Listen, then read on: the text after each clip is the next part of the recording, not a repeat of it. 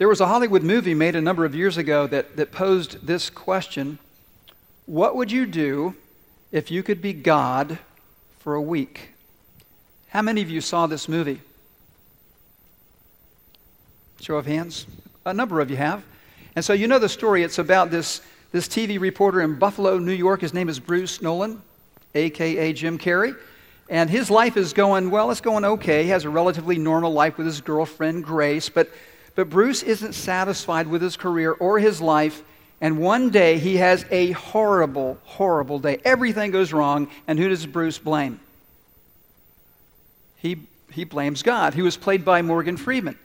Now, God basically says, well, listen, if you think you can do a better job, I will let you have my powers. But here's the catch. You can only have my powers for 24 hours, and they will only work in the area of Buffalo, New York. So Bruce takes God up on this offer, and then he does this. He responds by focusing all these powers on himself. And like a kid in a candy store, he begins making one disastrous decision after another. For instance, he pulls the moon closer to the earth just so that he can have a more romantic evening with Grace, not realizing that he's causing a tidal wave in Japan. And this, he responds to the prayers that are emailed to him. He responds yes to every prayer request. And he creates all these lottery winners as well as a lot of mayhem and riots. And as the movie goes on, Bruce reaches a breaking point. And ultimately he decides, I do not want to be God anymore. With a parallel theme, a man named Ernest Kurtz wrote a book that has become the definitive history of AA, Alcoholics Anonymous. The name of the book is Not God. And this is what he writes. Fundamental to the recovery process is that healing and sanity begin with a single realization that I am not God. I am not in control of my universe. I often cannot even control myself. I often violate my own values. I want to do one thing and then I do something else. I have weaknesses and limitations. I need help from a power far greater than myself. I am not God. Now, of course, this illusion of being God is not limited to people that struggle with an addiction to alcohol. It affects the entire human race. And it began a long time ago. The original temptation in the Garden of Eden that faced Adam and Eve was this: you will be like God. And when they bought into that lie, that was the beginning of sin and spiritual confusion that has continued to this very day. Now listen, this is so important. Understanding who we are in relationship to God deeply impacts our emotional and our spiritual well-being. And so this morning I want to do this. I want us to consider this man in the Bible who has to learn a very important lesson, that he is not God. Today we're continuing our study of Daniel. If you've got your Bible, we're going to begin in chapter 2, and I'd like to do a brief review just to bring everybody up to speed. So let's begin with chapter 2, verse 1, and it says this: in the second year of his reign, Nebuchadnezzar, he's the king of Babylon, Nebuchadnezzar has dreams. His mind was troubled, and he could not sleep. Now, Nebuchadnezzar's been on the job for about a year. Assyria, which was the number one enemy of Babylon, collapsed about 5 years earlier. So right now, at this point in time, Nebuchadnezzar is the unchallenged ruler of the entire known world. And he's got it all. He's got youth, he's got intelligence, he's got fame and wealth. He's got all of these resources, and of course, his advisors do a pretty good job of bolstering his ego. If you've got your Bible open, look at verse 4. They say, "O king, live forever." Hey, king, regular people die, but you're a god. And so you're going to live forever. Right now, Nebuchadnezzar is at the center of his universe. He believes that everything and everyone revolves around him. And according to the world standard, he should be the most secure guy on the face of the earth. But the king can't sleep. This man who thinks he's a god has insomnia. Now, sometimes we fall into this trap. We think, if I just had plenty of money, if I had really good health, if I was at the top of my profession, if I was really successful, then I would be totally secure. That wasn't what Nebuchadnezzar experienced. It was just the opposite. He is more than he ever imagined, but he's troubled and worried about the future.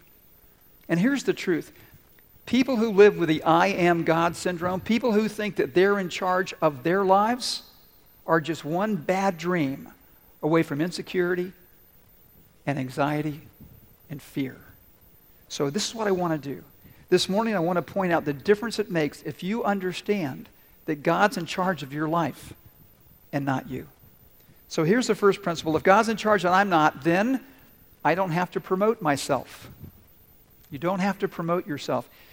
This is a verse from the book of Proverbs written by Solomon, the wisest man who ever lived. He said this, "Let another praise you and not your own mouth." Last week we saw that Daniel's in a really serious predicament. The king has come and said, listen, I had a dream, and unless somebody can tell me my dream and interpret it, then you, Daniel, and your friends and all my advisors, you're all going to be executed.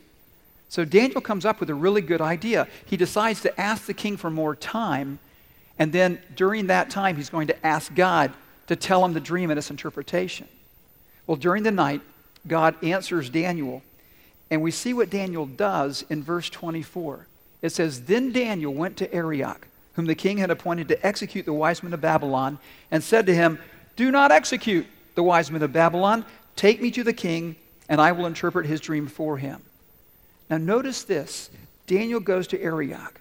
Daniel seeks him out, but look at the spin that this guy puts on the situation. Look at verse 25. Arioch took Daniel to the king at once and said, "I have found a man among the exiles from Judah who can tell the king what his dream means." It wasn't easy, king, but I found this guy. I mean, who else would have looked through all these foreigners and found this guy who can interpret the dream? Hey, king, you can count on me. I'm your go-to guy. Now, what is Arioch looking for? Starts with the letter C. Credit. He's looking for the credit. Now, I want you to notice, in contrast, the response of Daniel. The king asked Daniel, "Are you able to tell me what I saw in my dream and interpret it?" Daniel replied, "No wise man, enchanter, magician, or diviner can explain to the king the mystery he has asked about. But there is a God in heaven who reveals mysteries." See, Daniel refuses to take the credit. Essentially, he's saying, look, king, I'm not that smart, but I knew somebody who is. And he is the God of heaven who reveals mysteries. And notice this. Look at verse 36 if you have your Bible open. It says, "This is a dream, and now we will interpret it for the king." Daniel gives credit not only to God, he gives credit to his friends because they all prayed together and God revealed the dream to them. Now here's what's so important for us. What would it look like to go through life and not be concerned about who gets the credit? I mean, really. At your job, where you go to school, even in church. You see, so often we're so concerned that we get the credit. But listen, if God's in charge, we don't have to promote ourselves. God can promote us if he desires to do that. But we don't have to worry about who gets the credit because God knows and God sees. And that's all that really matters. So if God's in charge, we don't have to promote ourselves. Here's another implication. If God is in charge, then I will devote myself to helping people meet him. I will devote myself to helping people meet God. If you're a Christian this morning, that means that there was a time in your life when you decided to follow Jesus. There was a time in your life when you understood that I was in serious trouble and God reached down and he rescued me from a helpless and hopeless situation. And if you're a believer, that means that when you look at other people who are far from God, people who don't know God, that you want them to be rescued as well. You want them to meet the God that you are coming to know and love and trust. Now, when Daniel is taken away from his country, from everything familiar, when he goes to Babylon, God is giving him the opportunity of a lifetime to help other people meet God. And friends, that's true for every single one of us. Wherever we find ourselves, in the neighborhoods where we live, where we work, where we go to school, at the gym, wherever it is, God is giving us the opportunity of a lifetime to help other people meet him. Now, here's something that I think is really interesting. The first chapter of Daniel is in Hebrew. That's the language of virtually all of the Old Testament. However, beginning at verse 4 and all the way through verse 7, we see a different language. It's called Aramaic. Now imagine this. You go and buy a book. Maybe you order it online or get it at a bookstore, and you read chapter 1 and it's in English, and you get to chapter 2 and it's French or German. Would that be kind of weird? Yeah, you'd probably be going, what in the world is going on? And if you wrote a book like that, it probably wouldn't be a bestseller. Wouldn't make the New York Times bestseller list. So why did the author of Daniel do this? Well, I think this is the key. Aramaic was the most common language in the Middle East at the time of Daniel, just as English is the most common language in the Western world. And I think what the author is doing is so clear. He's saying this God that Daniel worships is not just the God of Israel. He's the God of all the nations of the world. And think about this, something that Daniel wants the king to understand, because King Nebuchadnezzar, he conquers all these other nations, and people are just, coming into this giant place called Babylon. And his perspective is this: well, you guys have your gods, and I have my God.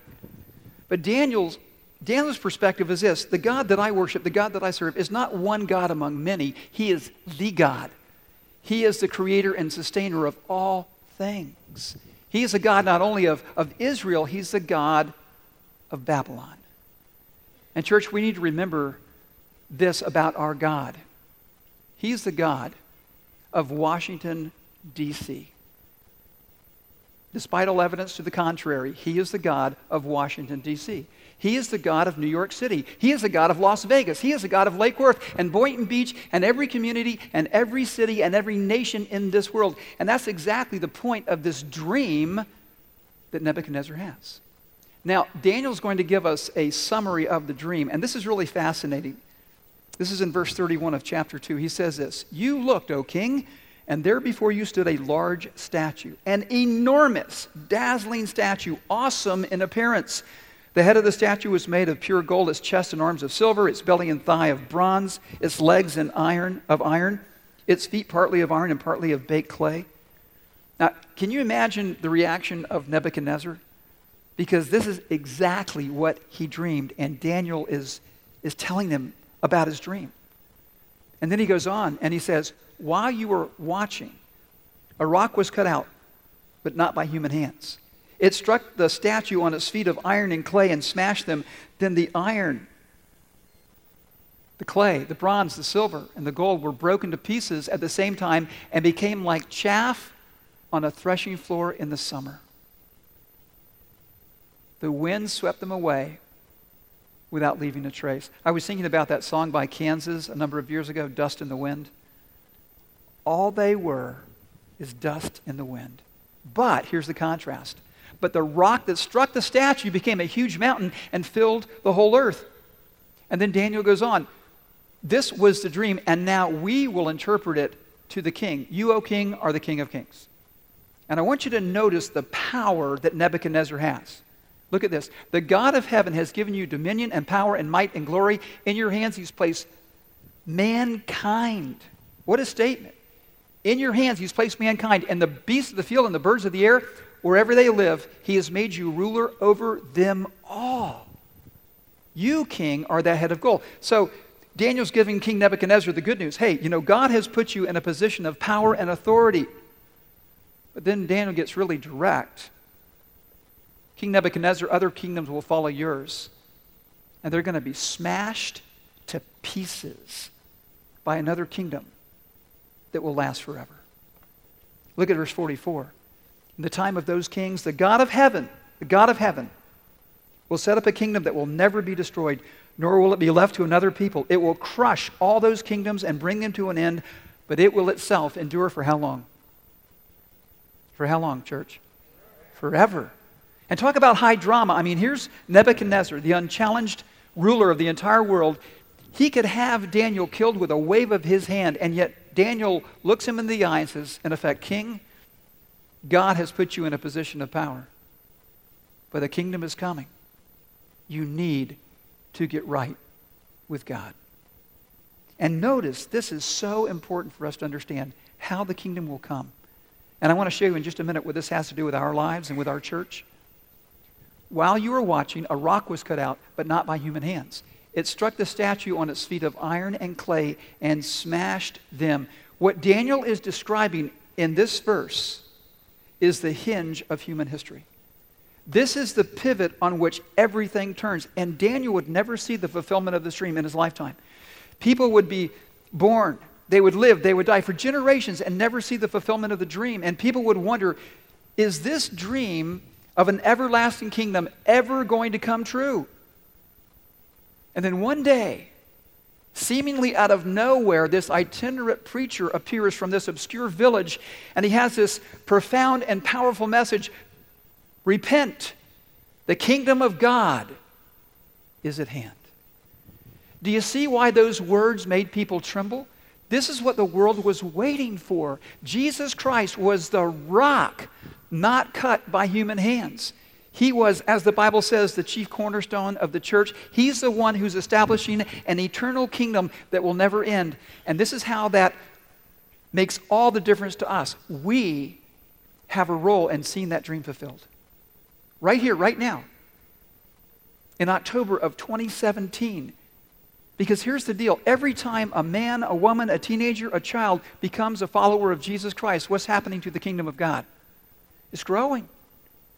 This kingdom that Jesus is the king of is going to one day fill the entire earth, and we get to be a part of that. And church, that's why it's so important that we always be focused on the gospel of Jesus Christ. This good news about Jesus, because as Paul says in the book of Romans, this gospel is the power of God for the complete rescue of everyone who believes. And that's why week after week we talk about the bad news and the good news. Because this is where we live, and this is where history is headed. And that bad news, as you know, is that we're all in the same leaky boat. We're all sinners. We've gone our own way and not God's way, that our sins separated us from God because He's holy and we're not. And because God's just, He has to punish every sin we've ever committed. The just punishment is what? To die, to be separated from God for how long? Forever. And so we're in a helpless and hopeless situation, but God, in His great love and in His mercy, what does He do? He mounts the greatest rescue mission of all time. God the Father sends God the Son, Jesus Christ, to earth. Jesus lives a perfect life, and then He goes to a cross. And He allows Himself to die so that God can do this, so that God can put our sin on Jesus and punish Him in our place. The wrath of God that we deserved is poured out on Christ, and He dies. But that's not the end of the story, thank God. God raises His Son to life, and Jesus says, hey, look, come follow me. I'll give you a new life. But you've got to admit that you're a sinner. You've got to believe that I am who I claim to be, that I died for you. Now you come and you live for me. And church, here's why that's so important, because life is too short to live by the wrong priorities.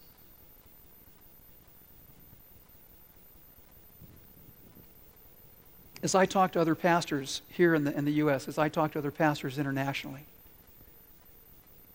one of the greatest challenges to the advancement of the kingdom of God is that so many people are so consumed with their own comfort and their own security. So many people are seeking that first. And Jesus said, seek first what? You know the verse? Matthew 6:33, seek first the kingdom of God and His righteousness, and all the stuff that you're pursuing, all the stuff you're worried about, your Heavenly Father is going to provide it for you. And church, I know this, that God wants His kingdom to grow. God wants Boynton Beach Community Church to do what? To grow. Now, how does that happen? Is it just the responsibility of the pastor or the staff? No, we're in this thing together. And church, please hear my heart on this. That's why week after week I talk about the gospel. Listen, the gospel is the center out of which I live. I need to hear the gospel. I need to preach the gospel to myself, because the gospel tells me that I have a new record, a new identity, and a new potential. The gospel tells me that my past is settled, that my future is secure, and that God will give me the strength to face the challenges in my life today. I want you to know that. But here's the deal. There are so many other people in our lives who need to know that.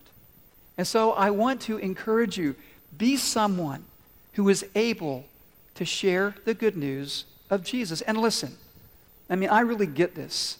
You know, so often we're afraid to engage in spiritual conversations because religion is private. But here's the deal. Do you have a story? Raise your hand if you have a story. Everybody has a story. And if you're a Christian, you have quite a God story.